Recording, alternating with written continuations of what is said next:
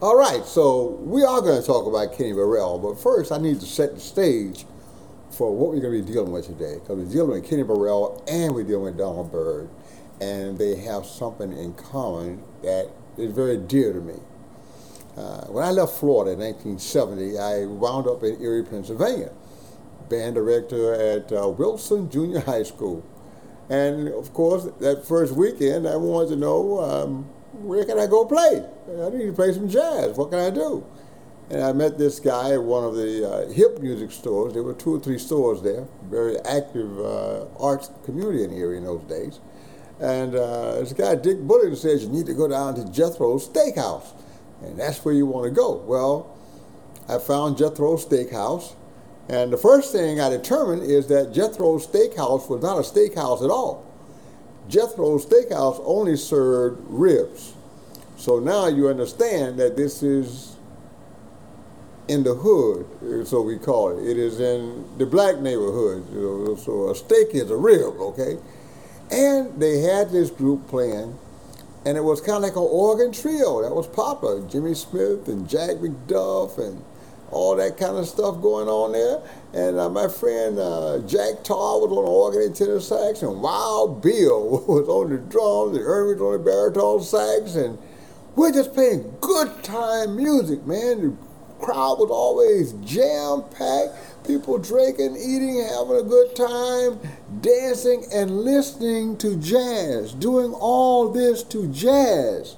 This is 1970. Not hip-hop, not, rap, not jazz. And it's special kind of jazz, this kind of organ trio jazz, this kind of funky bluesy jazz, baby.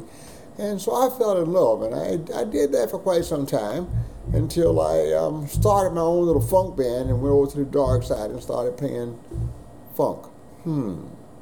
But during that time, during that baptism that I had at Jethro's Steakhouse, I discovered Jimmy Smith and some other great organ players. And in that particular area, especially with Jimmy Smith, there was always this burning blues guitar.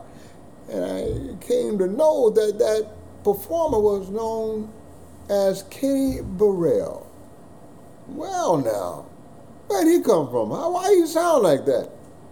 Well, Kenny Burrell was born in 1931 in Detroit. I know you all say it different. I'm going to say Detroit. That's how the brother said, Detroit. And his parents, both parents, actually played instruments. They were amateur musicians, so he grew up in a musical home. Wasn't a lot of money around. And he listened to this and listened to that, and he kind of checked things out and was getting interested in music, but only as a listener.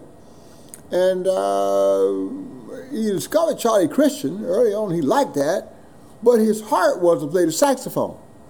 But we were in the middle of wars at that time. He was born in 31, so by the time he's 12, we're, like 43, so we got a shortage of metal. We need to make, stuff for war.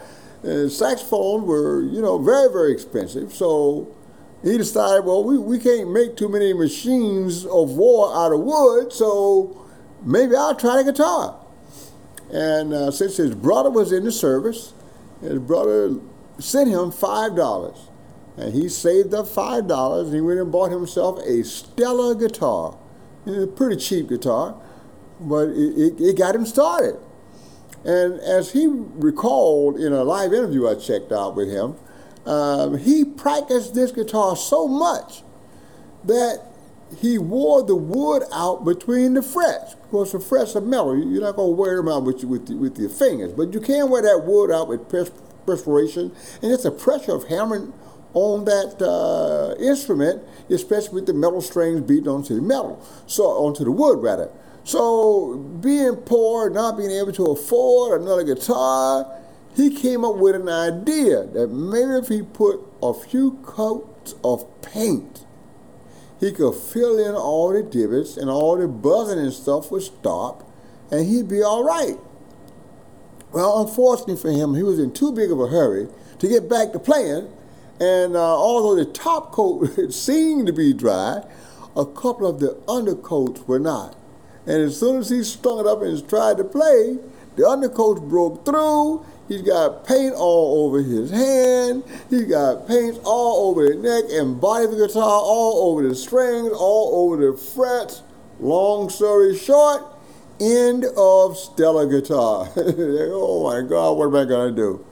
So he goes out and he scrapes up enough money to buy himself another guitar, a little bit better guitar this time. This is going to be a Kay. And Kay made decent instruments. They made nice guitars for a long, long time. And some of their old acoustic basses are pound for pound about the best money you can spend on a very old bass. Kay basses are valued by jazz players especially. So he got himself a Kay guitar and he went to town.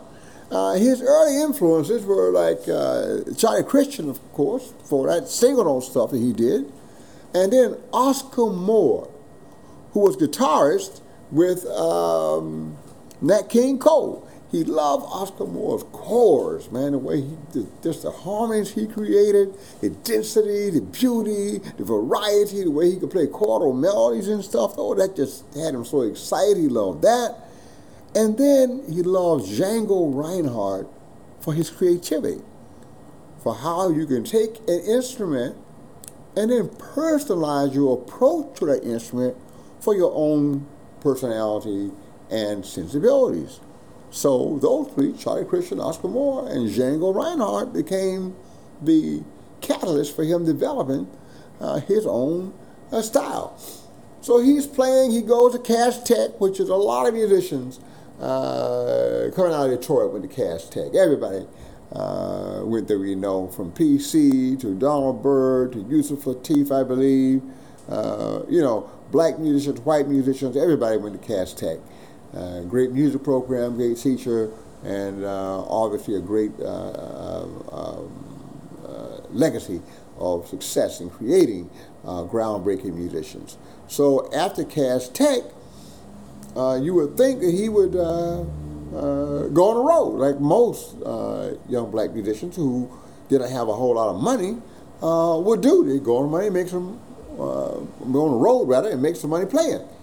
Not Kenny Burrell. He wanted more knowledge. He was already studying harmony and theory and all of that, and he wanted to continue working, and he studied classical guitar as well. And in studying classical guitar, he developed all this technique, and by studying theory and harmony, he learned to build his own chords and substitutions and things like that. So he's really getting into it. He was into it so much that while a freshman at Wayne State, he actually played with and recorded with Dizzy Gillespie. Okay, this is the high priest of bebop. Yeah. But that didn't stop him from going to school. He played with Dizzy, he recorded with Dizzy, and he went right back to school. He recorded an album. I remember The Rose was one of the tunes. The other side was called Ground Round. It's like a real good hamburger, yeah. So it was a local label, so he didn't get a whole lot of press out of that, except locally, but it helped to give him more gigs in Detroit and in the surrounding area while he is pursuing this degree. As soon as he finished his degree, somewhere around 1955, I guess, because he played with Diz in 51. So about 55, he goes on the road with Oscar Peterson. And that's high cotton there, man. Oscar's a bad cat, and at that time his trio was bass, guitar, and piano. So the guitar player had to be strong, because Oscar's amazing. And there is a young, 21-year-old Kenny Burrell playing the greatest jazz trio of the day. But he still didn't stop. He kept going and decided he needed more education. So he ended up moving to New York to play, but also to continue his education. I'm going to keep talking about this. Continue his education. This is a new way of doing it for jazz musicians. At Manhattan School of Music. Oh, yeah. And while he's there, he's continuing to play with everybody. Oh, yeah. He even got to hold down Charlie Christian's seat in the Benny Goodman Orchestra for a couple of years in the 50s. Oh, yeah. We're talking about a really, really accomplished musician, but also a composer and arranger and educator. We're going to find out about his education chops as well. So he goes to New York, to Manhattan, but he also takes his buddy Tommy Flanagan with him. And as they're playing gigs and going to school and all that, Blue Note discovers them and signs them to a contract, and within months, Kenny Burrell's got his first album out there with Blue Note. And he stays with them for years and years and years and years and years, although he recorded with Verve and Concord and Pablo and many, many others. But his start was with Blue Note. And he's also playing. He's a very sensitive guitar, very versatile guitarist. So he got to play with singers a lot, including the great Tony Bennett, and the versatile Lena Horne, which means he had to be versatile because he's working with these big top of the industry performers who are vocalists, male and female, and he's also in the recording studio with Billie Holiday and Kenny Dorham and people like that playing the hard bop jazz of the day and bop. So he has a wide range of things that he can do, and because of that, he is constantly, did I say constantly? He is constantly in demand. And he's educated, so he can read, he can write, he can play all kinds of styles. He can flat pick, he can finger pick, he studied classical guitar. This guy does it all. But you know what he did better than anything else, as far as I'm concerned? He could play the blues. Because if you are a black person in Detroit, one thing you had to be able to play is the blues, because there were a lot of clubs in Detroit, just like Jethro's Steakhouse in Erie, Pennsylvania, where people came to just sit and drink and have a good time, maybe dance a little bit, and just really entertain themselves to jazz. So he could do it all. Yeah, he could do it all. As his journey continues for all the recordings he's doing, a recording called The Cats, John Coltrane, you really want to get that one. All the work he did with Jimmy Smith, that organ grinder swing, one of the biggest recordings ever done with an organ trio. That's very, very important. Of course, on those albums, they had the great saxophonist Stanley Tarantine working. And so, you know, he did a lot of great work with a lot of great people. Gene Ammons, you know, just on and on and on. He even did orchestral work with Gil guitar. So that Midnight Guitar album and The Cats, those are probably two I would say go after first if you want to really check out some Kenny Burrell, and most certainly any of the Jimmy Smith album that he is featured on, starting with the organ grinder swing.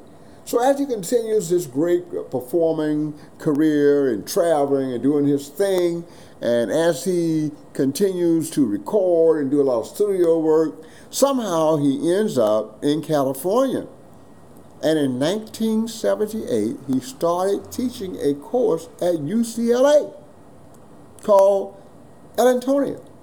And it's all things Ellington. He always loved Ellington. He's an authority on Ellington, not just Ellington's life, but his arranging style, his compositional style, some of the hidden Easter eggs they planted inside of every arrangement, every composition. And it was mutual admiration because Ellington referred to Kenny Burrell as his favorite guitar player. Now the funny thing is there's some sources that will say that they never met, they never collaborated, yet they had this love, and Kenny Burrell continued to teach this course in Ellentonia right up to the very day, and he's in his 90s. The thing is, they did meet. They met back on one recording for a radio station, and the radio program was recorded, and Ellington was on the gig, and so was Kenny Burrell. So, according to Kenny Burrell, although they did not do a lot together, they did meet one time for that one occasion. But the love and admiration continued for them. UCLA. He's still there. He went from teaching one course there to being the head of the jazz education department, which is also a part of the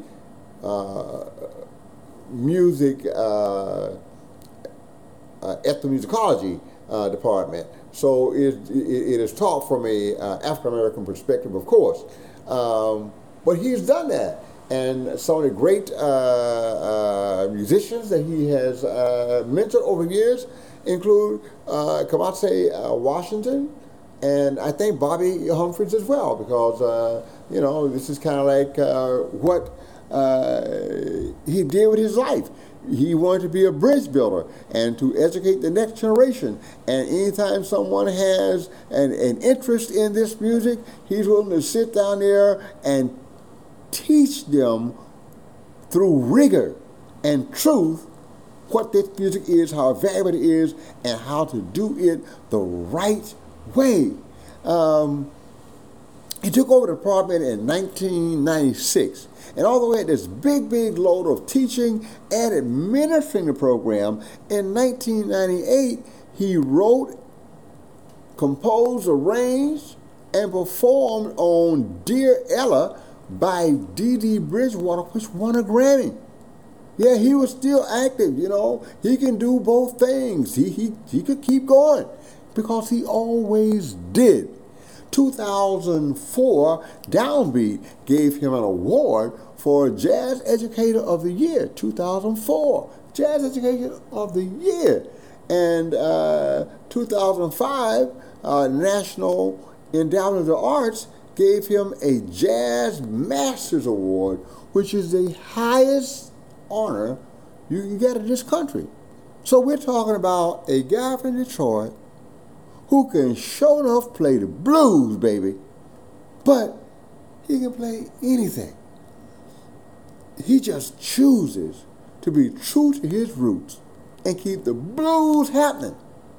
Guess what? Kenny Burrell is still with us. And he is still doing his thing. He has health problems, heart problems, but every day he wakes up, he's still preaching the sermon of jazz education. So hats off to a guy who told us what was coming, the future, how we step into the future. Get a good education. Learn all you can about music, and then your career can be enhanced greatly. Mr. Kenny Burrell, thank you very much.